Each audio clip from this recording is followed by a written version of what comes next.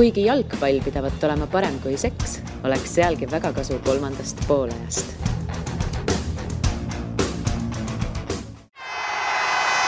Kuulbet, aus ja eestimaine. Mina olen Siim Kera ja see tähendab, alanud on Õhtulehe jalgpallipodcast 3. poolaeg. Oleme siin koos Karl Juhkami ja Kaarel Tälliga. Tere, Karl! Tere! Tere, Kaarel! Tere! Super, ja Kaarel tegi seda, mida me kõik ootasime. Enne seda salvestust läks jutt, nagu väga tihti ikka elus läheb, black metali peale. Ja siis otsustasime, et võiks selline black metal tere olla, kuigi see päris õige vist ei olnud. See on päris see, jah, mul tuli lavanärv sisse. Enne tegelikult tuli veidi paremini välja. Ja, see oli tõesti natuke parem, aga kahjuks seda ei salvestatud, nii et 4 inimest siin ruumis seda ainult kuulsid. Aga seda, mida meie nüüd rääkima hakkame, loodetavasti kuuleb rohkem inimesi kui need. Tuhanded minu teada, ja tuhanded üle Eesti. Tuhanded, kui mitte 100 inimesed üle kogu Eesti. Nii et alustame aga pihta. Nädala kuumim teema ikkagi tuleks nii-öelda läbi künda, läbi vaadata. Tegelikult see algas juba eelmisel nädalal, lõppes siis esmaspäeval suur selline kulminatsioon oli veel pühapäeval, kui Kaarel Täll sellel teemal kirjutas. See on siis Mait Toom ja Flora fännid. Aastast 2012 siis FC Floras mänginud Mait Toom klubist lahkus pärast vahejuhtumit eelmisel nädalal karikavõistlustel, kui ta Levadia mängus siis Flora ehk oma fännidele keskmist sõrme näitas, siis sealt läks hull trall lahti ja lõppes siis tõesti sellega, et Toom enam ei mängi, kuigi leping tal kestab järgmise aasta lõpuni, nagu ütles pressiteade, mis on ka ju igati pidi kummaline, kõik on väga kummaline selle asja juures.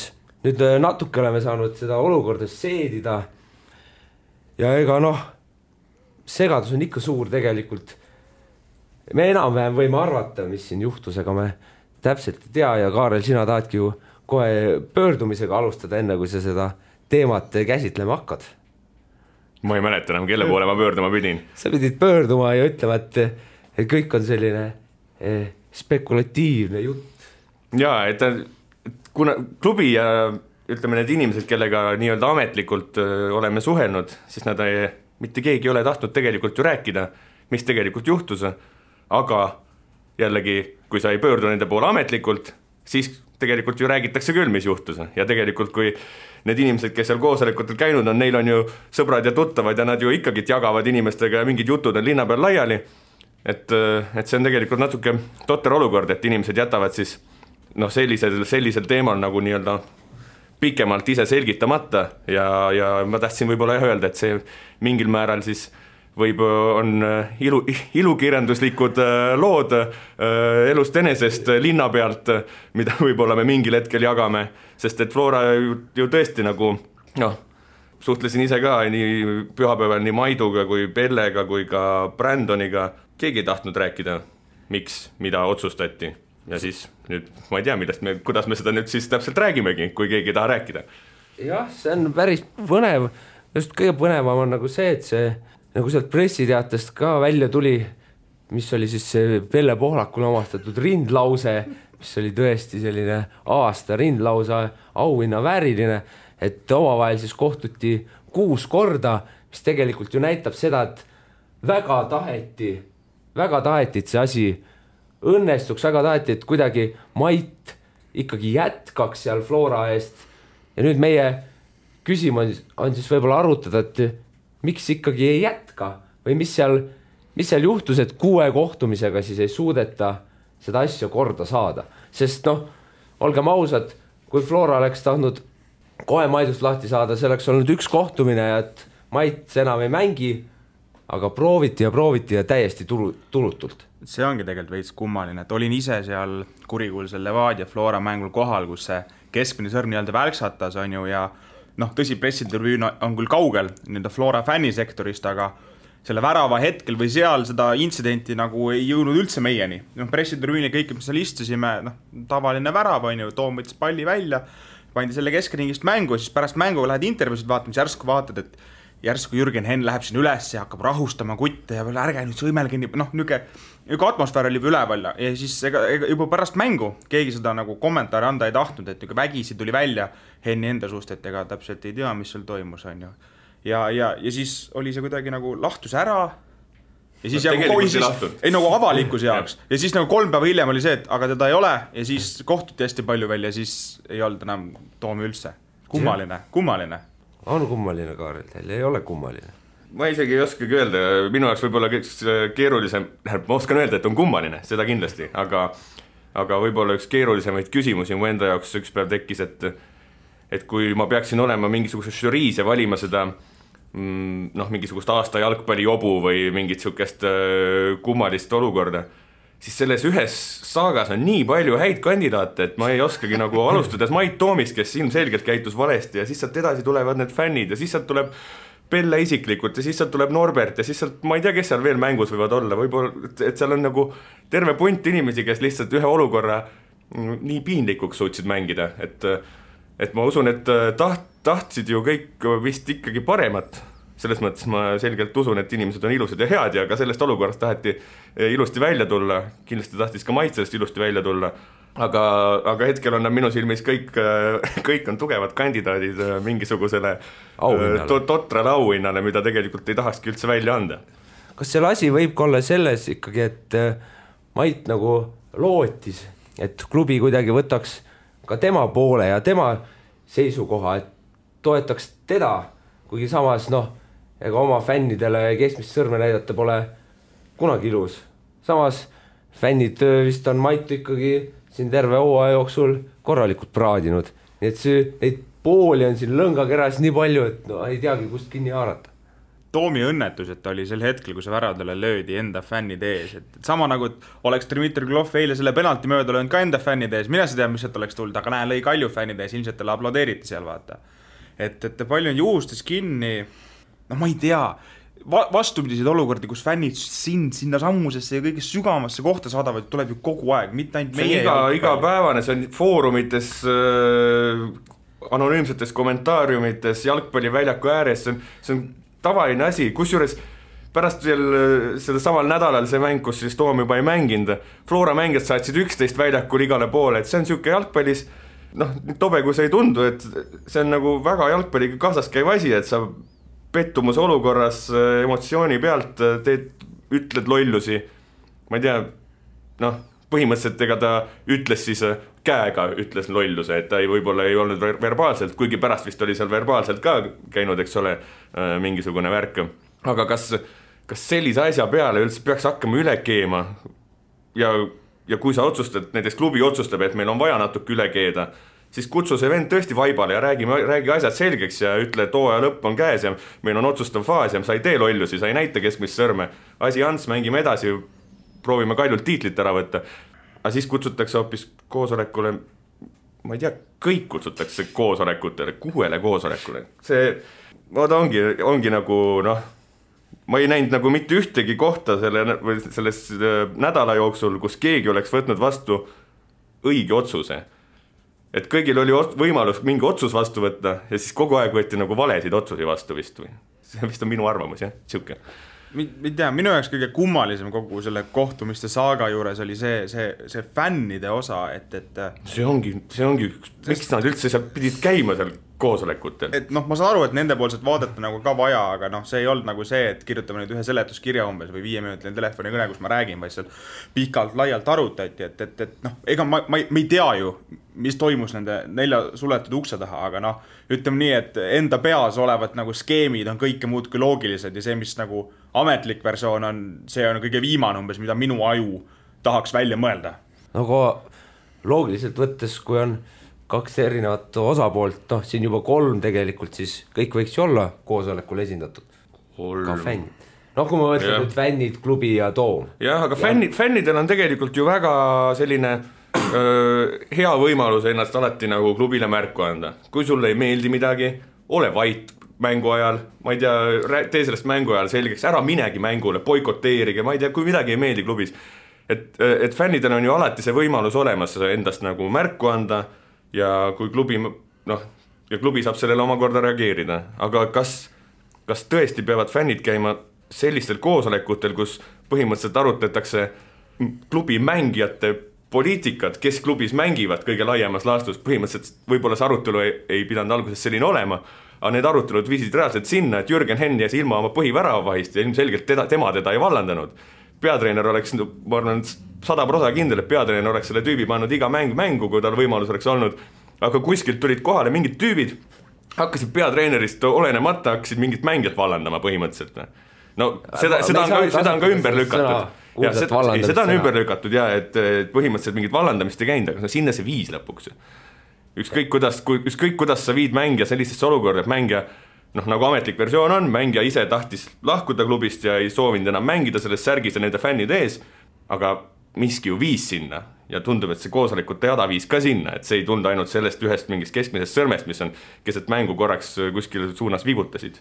Et jah, mingi arusaamatu võim on antud võib-olla inimestele, kellel ei peaks seda olema. Ma arvan, mitte ainult Henn, aga ka ilmselt mängijad veidike kurvad ikkagi on, et Mait lahkus, ma saan aru. Mulle näiteks jäi vahepeal mulje, et hakkas vahepeal tunduma, et äkki sellel teemal ei peakski enam väga palju rohkem jahuma, aga nüüd on selge, et kui isegi Saka nagu otsustab, et sellel teemal peab veel jahuma ja ta peab näitama mängijate poolt seda austust Mait Toomi vastu, mida nagu näha poolehoidjad ei näita, siis järelikult on palju rääkimata asju endiselt. Tundub küll, ja Saka puhul oli põnev see, et kui ma talle helistasin siin just paar tundi tagasi, siis ta kohe esimese lause keskel juba ütles ära, et see oli ikkagi Maidu enda otsus ja me austame seda. Võib-olla oligi, selles mõttes, ja kas sa viitad sellele, see oli ilusasti pähe õpitud lause või? Ma viitan pigem sellele et ta kindlasti pidi seda ütlema. Aga ma näiteks kogu see stsenaarium, et ta ise otsustas, et ta ei soovi sellises olukorras enam mängida, eriti pärast neid kõiki kuud kohtumist, mis ilmselgelt võisid tema jaoks olla siuksed, et täitsa peavalu, nagu üks päev Pelle, teine päev Norbert, kolmas päev ma ei tea kes, nagu mingid kohtud ja kohtud, et kui sa selle lõpuks otsustad, et sa enam ei taha mängida ja lisaks veel on võimalik see nii teha, et palgale jääd nagu edasi, siis see võib-olla ta tegi päris õigesti, jah, aga see kõik on võib-olla.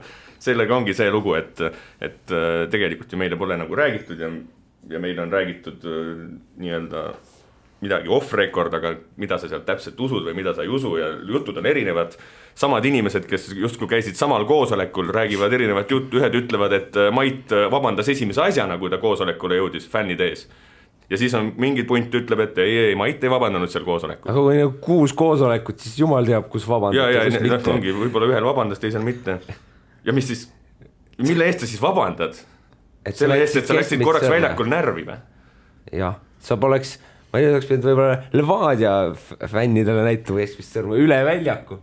Oli neid seal väga. No ja 20 ikka. Kokkuvõttes tõesti keskmist sõrma ei peakski väljakul mitte keegi näitama. Selles mõttes, et Maidu oleks võinud muidugi kõige selle järel vaibale kutsuda ja nii edasi. Kurat, seda saab teha palju konkreetsemalt ja nagu loogilisemalt. Ma ei tea, Nõmme Kalju saab vähemalt endale järgmiseks soojaks uue värava või ma ei tea, kuidas nad küll muidugi ülemineku summas kokkuleppele jõuavad. Ja see on küll jah põnev, et kuidas seal hakkab või müüakse välismaale Mait.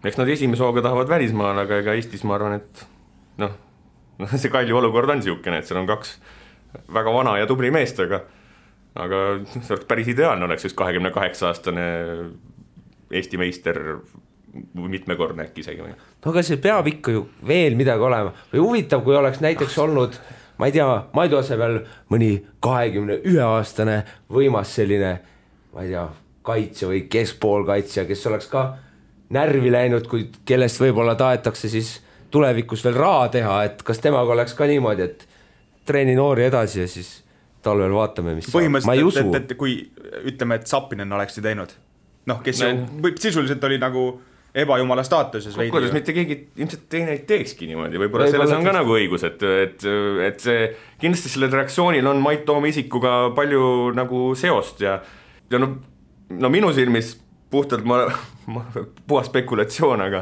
kindlasti suurt rolli mängib see, et Mait on väga palju aega veetnud just seal Lilleküla väravas, just selle sama otsa tribüüni juures, nende sama fännide käe ulatuses või noh, käega viipamise ulatuses, verbaalses ulatuses ja noh, see mingi loogika mus ütleb, et karikas sai täis, karikas saab täis ja tundub, et mõlemal see karikas täis, ega Mait nagu näha, siis võib-olla on Mait varemgi vastanud neile omapoolsete žestidega võib-olla, aga mõlemal pool karikas täis, et ma nagu jääbki kokkuvõttes jõuab ikka sinna, et kes siis nagu suurem jobu on, sellest on nagu raske aru saada. Kõigil on omad plussid ja miinused selles raskes võitluses jalgpalli jobu tiitli nimel. Ilusti öeldud. Aga mina, Kaarel, saan aru ikkagi, et sina pole täitsa nõus võib-olla sellega, et siis on need fännid, kes nagu siis esindavad kogu sellist Flora kogukonda.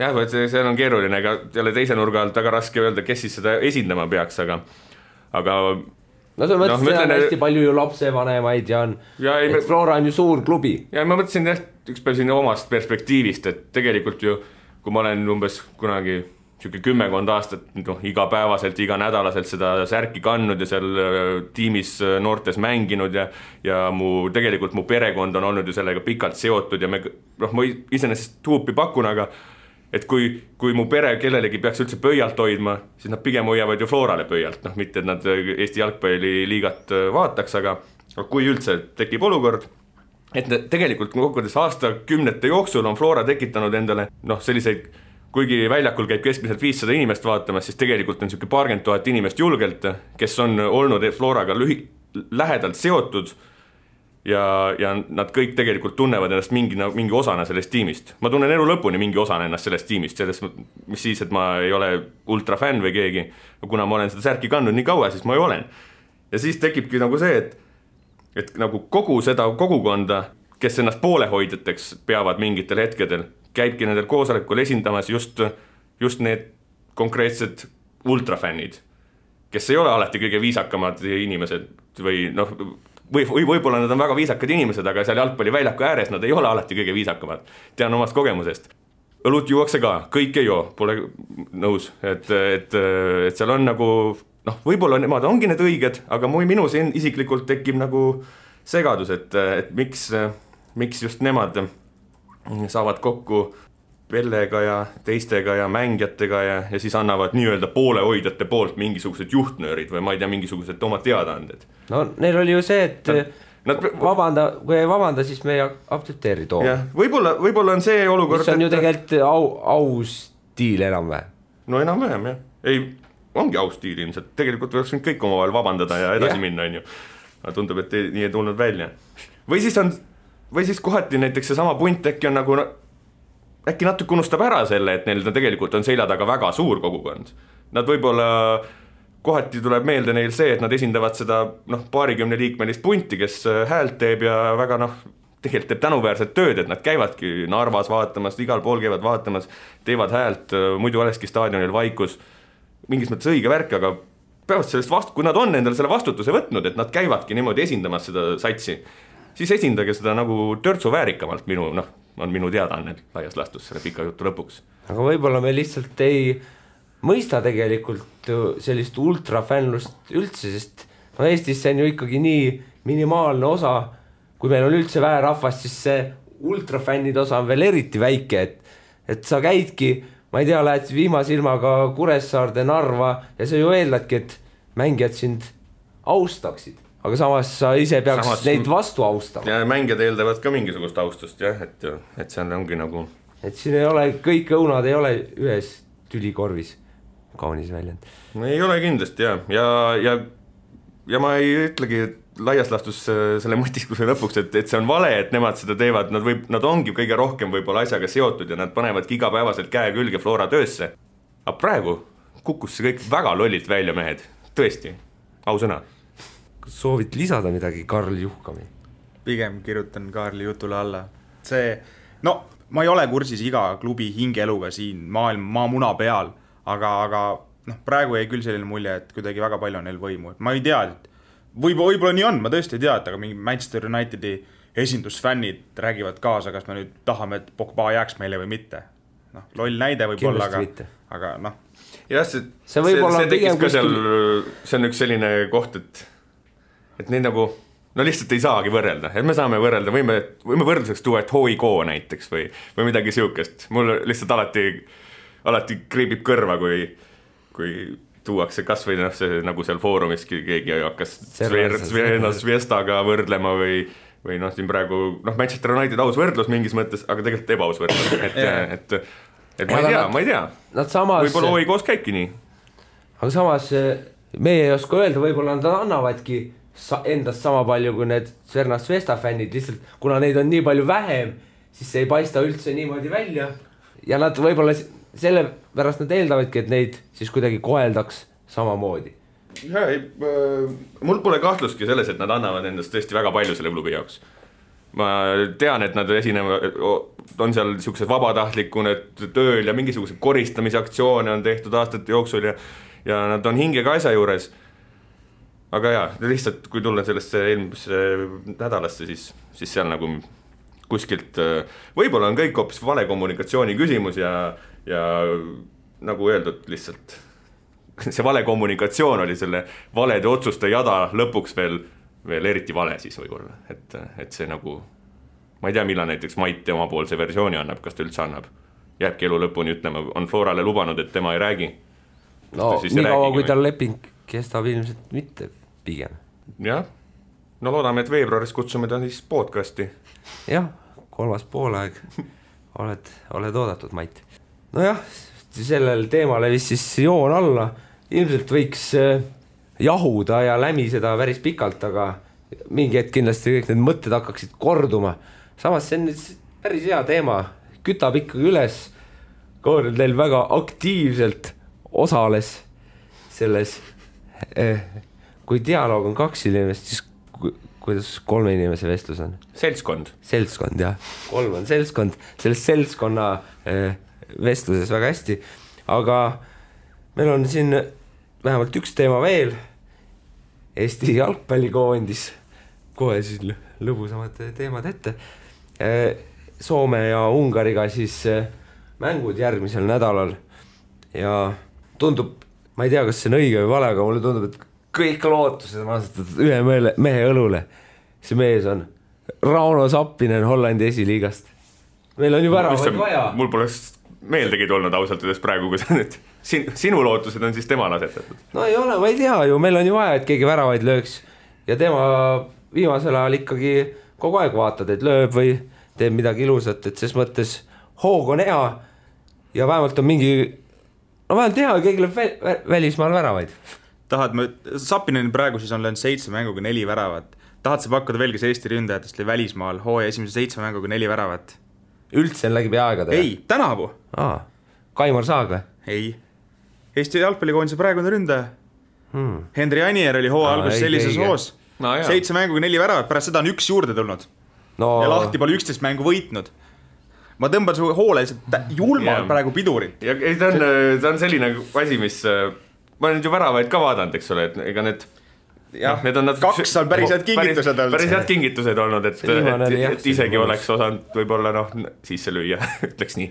Aga see enesekindluse kasv selle pealt on kindlasti selline, et kui sa oled jalgpallur ja sa oled löönud eelmises mängus värava, sa lähed järgmisele mängu iseenesest, võib-olla ise konkreetselt ei tunne seda, aga alateadvusest tal on parem olla, tal on parem tuju, tal on parem mängida. Vestlesin ju ise ka Sappinen, mis oli nädal tagasi, kui ta selle 4. kätte sai vist, et mees ütles ausalt ära, et tõesti on hea tunne väravaid lüüa, aga samas ma pean meeles pidama seda, et iga mäng ei tekigi võimalust ja ma pean lihtsalt meeles hoidma seda tunnet. Ja mis oli hea, aus küsimus oli talle kohe esitada, et tunned nagu pinget ka, et meil ei ole mitte kedagi, kes väravad lööd ja nüüd sina siin Hollandis lööd. Tunned pinget ja siis poiss oli mingi, miks ikka tunnen, aga võtta nagu maailma jalgpall, et nagu see ei ole pinge, nagu, mis minu õlgadele lasub. Võta nagu ükskõik, Kaarel, sa vihkad Manchester Unitedi võrdlusi, aga nagu need ootused, mis laskevad selle klubi ründajatele, see ei ole nagu mitte 1 dimensioon rohkem Sappinenist, vaid nagu mingi korda 10. Et mees ise oli nagu mingi, tuleb, siis tuleb, kui ei tule, siis ei tule, hea rahulik maamehe suhtumine, see oli mõnus. Aga Siim, et su hoole veel pidurit tõmmata siis. Jälle. Tead, ta ei ole isegi Tee mõni black metal äärd, Kaarel. Ta ei ole isegi enim Hollandi esiliigas väravad löönud eestlane. Tead, kas seda tiitlit omab? Sander Post. Täpselt. Go ahead, Eagles. Väga hea. Sander Post paugutas seal mingi 14 väravat 68 mänguga, nii et no küll on Rauno Laega. Et mis tase see Hollandi esiliiga on see, mille ma tahtsin nagu jõuda. Et noh, ma ei tea, Belgia esiliigas, noh okei, ta ei saanudki oma võimalust lõpuks, aga need süsteemid on seal juba nii erinevad ja noh, need mängijad, kes seal on, hästi palju on niisugust ühe hooaja vahetusi, et ka Sapinelil endal ju, temaga koos läks sinna klubisse, vist oli 4 või 5 mängijat, et niisugune hästi suure kaadri voolavusega, ta on nii Bundesliga kui Belgia kõrgliiga kui ka Bundesliga 2 ja Hollandi kõrgliiga, kõikide nende liigade jaoks on ta niisugune koht, kuhu hea on lainule saata. Et seal on väga tugeva tasemega noored on seal juba koha peal, aga siis sa saadad sinna omalt poolt veel oma noori ja tublisid mehi lainule. Selles mõttes ma arvan, et see on nagu lahe koht, et kus areneda ja just seda enesekindlust saada. Et saadki need mõned mängud head, lööd need mõned väravad. Enesekindlust on vaja, nagu me mäletan peale neid esimesi rahvuse liiga mänge siin rääkisime, et sellest jääbki puudu. Mul endal muidugi selle koondise jutu peale, kui sa seda hakkasid sisse juhatama, mõtlesin, et see peamine eesmärk ja see peamine lootus on ikka selles, et meie kaitseliin ja meie üldine siukene kaitsest lähtuv mängustiil on enesekindlam kui nendes eelmistes etteastetes, et kuidagi nagu tahaks lihtsalt vähemalt ühes mängus, aga miks mitte kahes lihtsalt seda taganulli näha. Kui me niikuinii nagu pigem näha taganulli kui näha väravat. Mulle tundub, et see on nagu niikuinii meie esimene eesmärk, et võiks selle esimese eesmärgi siis nagu ära täita ja siis loota, et see teine eesmärk ka täitub. Samas, kui sa võtad, mõlemas nagu nii Kreeka mängus kui ka Soome mängus on nagu tugev pitser sellele, et vastased said oma selle kiire avavärava. Aga kui sa võtad nüüd konkreetselt mõlemast mängust väravasituatsioonid välja, Kreeka mängus vähem, aga Soome mängus kindlasti ei olnud seda, et nagu kaitse oleks hullult lekkinud või mingid probleemid oleks, et Soome mängus, pehmelt öeldes oligi nagu 30-sekundiline must laik kogu mängul, mis selle ära rikkus. Jah, sellel on alati see tärnikene juures, on ju, et me juba jäime kaotusseisu, aga kui sa räägid, et tahaks näha kaitses head tööd, siis tegelikult on ju tehtud seda, lihtsalt jalgpallis on see, et üks viga saab saatuslikuks. Ma nägin ka siis head tööd, aga nulli mängu ei näinud. Aga ründes me ei näe isegi head tööd. Ma ei tea, ma mingeid häid töid nägin, ma nägin halbu lööke. Head löökidele eelnevad tööd ma nägin kohati isegi nagu, jälle okeid. Et eesmärk ei täitnud selles mõttes muidugi nukker lugu. Aga lihtsalt kogu selle satsi ju peamine eesmärk on ju nulli hoida. Siis ma lihtsalt tahaks nagu nüüd nullimänge ka näha, kurat, muidu nagu, kuhu me siis nagu tüürime, kui me D-divisjoni. Karl on, ma ütleks, tõeline selline jalgpallikunsti austaja, kes tahab näha nullimänge. Kui meeskonnal on üks eesmärk, hoida taga nulli ja sellega ei saada hakkama, siis on natukene halb. On. Meeskonnal võiks olla eesmärk võita. Ma tahtsin just öelda, kurat, kas see ei näita juba nagu veidikene ära, mis suhtumisega minnakse mängule? Et nagu eesmärk ei ole see, et äkki kuidagi saame, nagu lähme ja võidame. Kuna äkki hoiame täna taga nulli, oleme tublid, et ärme saa tappa. Aga nii ongi, selles mõttes, et ma olen sellest siin mõnikord mingisuguseid mõtisklusi kirja üritanud ka panna, aga seal minu jaoks ei õhka sellest praegu mitte kuskilt seda, mida kunagi õhkas Pareikost või Piirojast või sellisest kaadrist, kes sellises tugevama vastuse vastu nii toore jõuga läksid seda võitu võtma lihtsalt nagu üks maksku, mis maksab, et nagu ilma vahendeid valimata võita on vaja. Aga kujuta ette, et sa oled vastase ründaja, sul on ees Piiro, jõhker koll, hirmus mees, saad temast mööda, siis tuleb veel Pareikona, pisid püksi lihtsalt nii hirmus, jõhker ju, need on head mehed. Praegu on ka head mehed, aga just sellest, või Eesti mõistes parimad mehed, sellest pole kahtlustki, aga tahaks mingisugust hullust näha natukene rohkem, et selle hästi viisaka palliveeretamisega rohkem show'd, rohkem silmad põlevad, hambad verel, rohkem üllatavaid lahendusi, rohkem lööke. Peab mingi MMA-d vist aga jälle silmad põlevad hambad. Kui sa hakkad nüüd riske võtma ja hakkad nii tegema, nagu ma just rääkisin, siis on muidugi see šansid näiteks seda nii-öelda nullimängu teha kaitsesse kogu aeg natuke. Aga sa tõesti usud, ruttame asjast ette, me saame Soome vastu selle nullimängu kätte. Me oleme juba siis põhimõtteliselt, kui me siit rahvuste liigast punkti saame, sealt seest, siis me põhimõtteliselt oleme omad nagu üle taseme üle oma varju hüpanud, kui puhtalt paberile vaadata. Aga kas see tähendab, et meil pole klaavanit metsa vajagi või? Sa tahad nullimängu mängust, kus meil pole ei klaavanit, ei käiti, ei metsa. Seda ei muuda üksikud indiviidid, nullimängud tuleb ikkagi ainult selle pealt alati, kui kogu meeskond suudab ühtlaselt kaitses täiesti Raio piirojalikult võidelda ja siis minu meelest on nii nendele kõigile on täiesti asjalikud asendused olemas. Muidugi nõrgemad, aga mitte nii palju nõrgemad, et me ei saaks Soome vastu nüüd nagu mingi hästi kaitses mängida. See, kui me oleks sellises olukorras, et me kahe mehe puudumine tekitaks Soome vastu mingi kriisi, no siis oleks Eesti jalgpall ikka palju suuremas kriisis, kui ta tegelikult on, et noh, et nii halvad need asjad ei ole. Aga tõesti, ega see iga punkt, mis me saame sellest grupist, see on väga hea punkt. Püsimajäämise peale ma täna erilisi panuseid ei paneks. Äkki oleks pidanud ikka D-divisionist alustama. Ma mõtlen, võib-olla me räägiks praegu sellist juttu, oppikene, kui hästi mängi veel tuleb. See on täiesti alternatiivreaalsuseks täiesti võimalik. Kui oleks läinud teistmoodi, ülistavad artiklid, Eesti jalgpall on ülihea, et me oleme sealt sees kokkuvõttes. Ma arvan, et praegu ikka päris mitmel tasandil käivad igasugu mõttetalgud sellel teemal, et mida teha, et see asi nagu oleks, et me saaks kuidagi nii heaks, nagu on Luksemburg või midagi siukest, et jalgpallis. See on päris karm teema. Duudelange. Ja. Kui suur on tõenäosus, et me oleme ikka 0 punkti peal pärast seda 2 järgmist mängu? Meil ju esmaspäeviti lehes alati meeldib panna neid numbreid läbi sellise raske mõttetöö, neid protsendikesi, ennustada asju. Mina arvan, et me oleme ikka punkti peal. Selles 2 kodumängu, mõlemad on täiesti mängitavad vastased. Punkti saab ikka. Ja siis tõenäosus, et me ei ole punkti peal, on 30. Kaarel, tegelikult me kogu saatele valesti üles ehitad ka, mul tuli praegu just pähe. Sina oled ju ungari keeles ka pädev. Võib-olla peaksid midagi... Jo napot kivanok siim. En Kaarel Vadjok.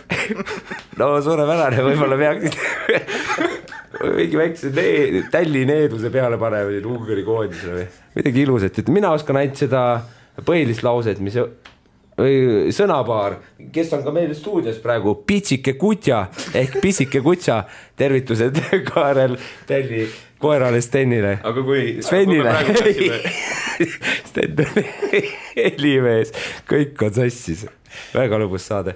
Aga kas sa tõesti ei oska käituda olukorras, kus peab Ungari fännidega pitsid kokku lööma? Ei oska vist. See ei ole mingi Nastarovi?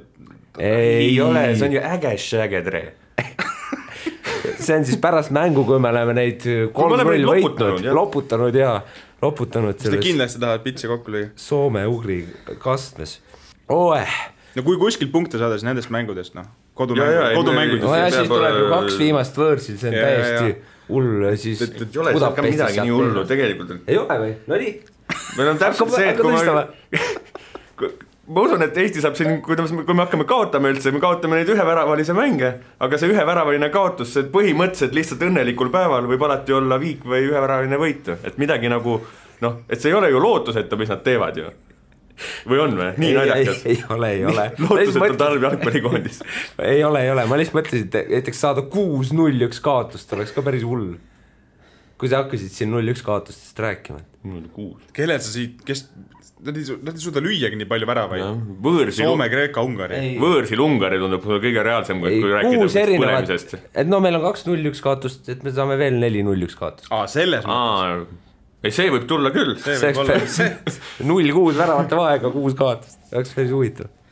See oleks midagi sellist, see saab mälumängudel küsida tulevikus kuskil, ma ei tea, Kambodža või jalgpalliviktoriinil umbes. Tallinna Kalev üritab midagi sarnast teha vahepeal, lihtsalt kogu aeg ainult üheväravaliste kaotustega liiga põhjas olla. Et loodetavasti Eesti koondis läheb teisiti. Seal on, need mõlemad mängud ju, seal ei olnud ju kaugel olukord, et me oleks need mängud 1-0 võitnud.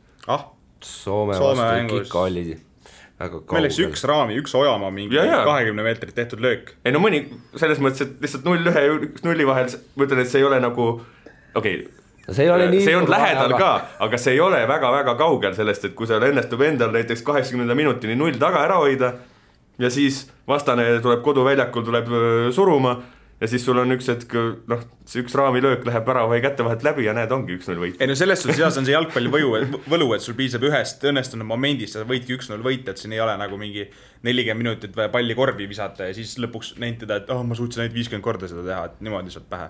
Et see on see jalgpalli võlu, see võimalus alati on, aga ma ei usu sellesse. Õnneks tõestati ära see, et Konstantin Vassiljev ongi heas jalgpalli vormis.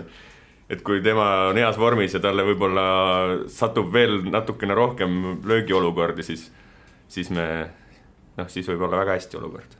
Järgmine reede siis Eesti-Soome ja ülejärgmine esmaspäev Eesti-Ungari A. Le Coq Arenal 21.45. Mõlemad kohtumised on, nii et kaua pole enam oodata ja siis novembris juba kõigepealt sõit Ungarisse ja siis sõit Kreekasse ja siis tuleb vist oodata seda EM 2020 loosimist, mis, kui ma ei eksi, võis olla detsembri alguses. Et siis saab jälle teada uued vastased, keda võita. Jah, ma arvan, et nüüd on pastik. Siis saab teada uued vastased, keda võita. Täpselt nii ma ütlesin. Aga jah, kas teeme ka pidulikud lõppsõnad või läheme kohe siin Kuulbeti panustamisrubriigi? Süstin optimismi, mitte ainult Sapinen ei ole väravate lainel, vaid ka Sander Puri on väravate lainel ja Sergei Zenjov on väravate lainel. Ja Henri Anier on värava söötude lainel. Täpselt. Nii et loodab, et see laine hari. Ja Aksalu on põhis uuesti. See on tegelikult väga tore. Malli püüdmise lainel. Ja Kostja on põhis. 6. liigas. Ja mängib väga hästi. Ja on ka lainel. Aitäh, et olite meiega ühel lainel. Nüüd siis Kuulbeti panustamisrubriik. Kuulbet, aus ja eestimaine. Ja nüüd Mait Toomi jutud räägitud. Eesti koondise jutud räägitud, rääkimata veel Kuulbeti panustamisrubriigi jutud. Siim Kera mina, Karl Juhkami siin, Kaarel Täll siin, Koer Sven siin ka põrandal väga mõnusas positsioonis praegu. Mis positsioonis on pärast laupäevast mängu Cagliari või Bologna fännid, seda me veel ei tea, aga võime ennustada. Nagu ikka kombeks saanud Ragnar Klavani koduklubi mäng siin Kuulbeti panustamisrubriigis tähtsal kohal on. Ja laupäeval siis kell 4 Cagliari kohtumas on Bolognaga. Cagliari koefitsient siis hetkel 2,10, viik 3,35, Bologna võit 3,92. Vaatame siin nüüd väravate koefitsiente üle 2, mingi 1,68, alla 2, 2,11. Mõlemad meeskonnad skoorivad 1,78. See nagu võib-olla juba on midagi. Tabeliseis ka kiirelt siis ette Bologna 15, Cagliari 17, Bolognal 7 punkti, Klavani koduklubil 6 ja mõlemad siis löönud 4 väravat sel hooajal 7 mänguga, nii et väravaid me sellest kohtumisest ei oota. See on see Mudaliiga derbi või? Mudaliiga, no nii. Ei taha nii öelda Klavani uue koduklubi kohta, aga see algus on ikka olnud raske, et praegu päästab neil ainult umbes Kievo need maksupettused, kes said oma miinuspunktid sinna tabelis ja ikka veel miinuste peale, et kumb meeskond ilmselt leiab ennast sealt väljalangemistsoonis pärast seda nädalavahetust ja oi, mingi 0, see ei tule üldse ilus mäng, need meeskonnad on väga-väga vaevelnud väravalöömisega, väga. Jaa, aga ma tahaks lisada, et ilma väravateta koledad mängud on tegelikult väga ilusad.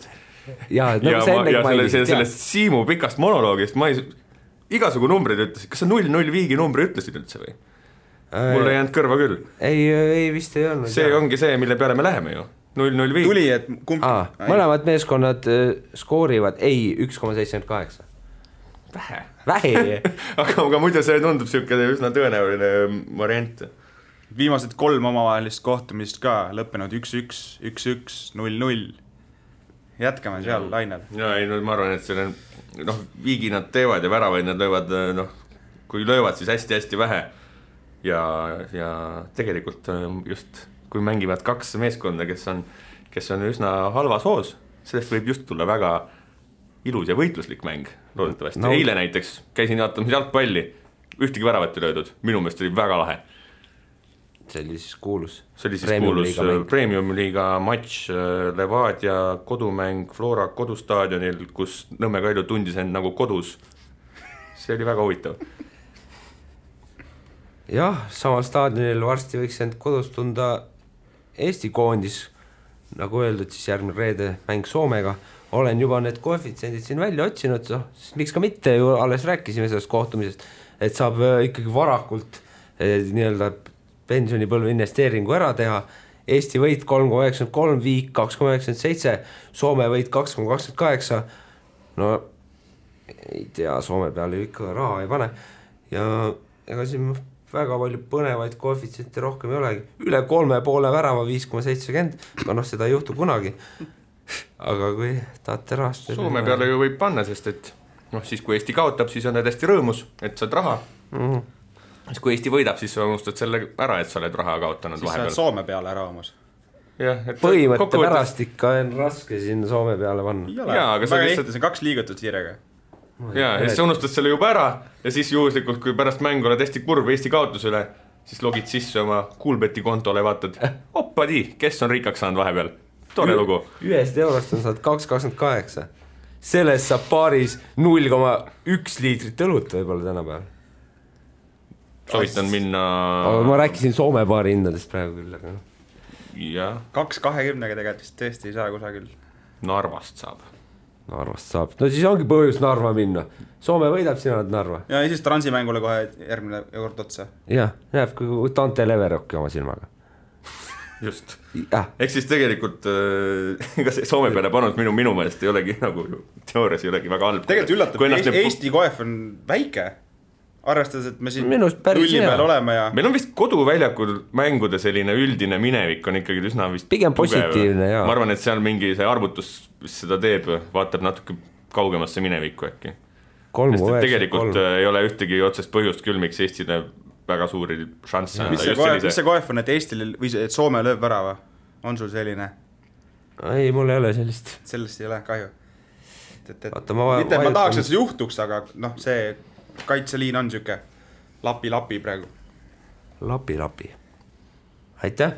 Ma tahaksin saate lõpus ühe pöördumise veel teha. Nii. Et Coolbeti poole, sellepärast, et kuidagi võiks saada panustada ka siis Keenia liiga peale, kus mängib Kakamega Homeboys. Et proovisime leida koefitsiente Kakamega järgmiste mängude kohta, kahjuks täna ei leidnud. Et äkki saab selle vea kuidagi parandada tulevikus. Aitäh! Aitäh! Nägemist! Kuula meid igal 4 päeval Õhtulehest, SoundCloudist või iTunesist ning ära unusta meie podcasti tellimast. Coolbet, aus ja eestimaine.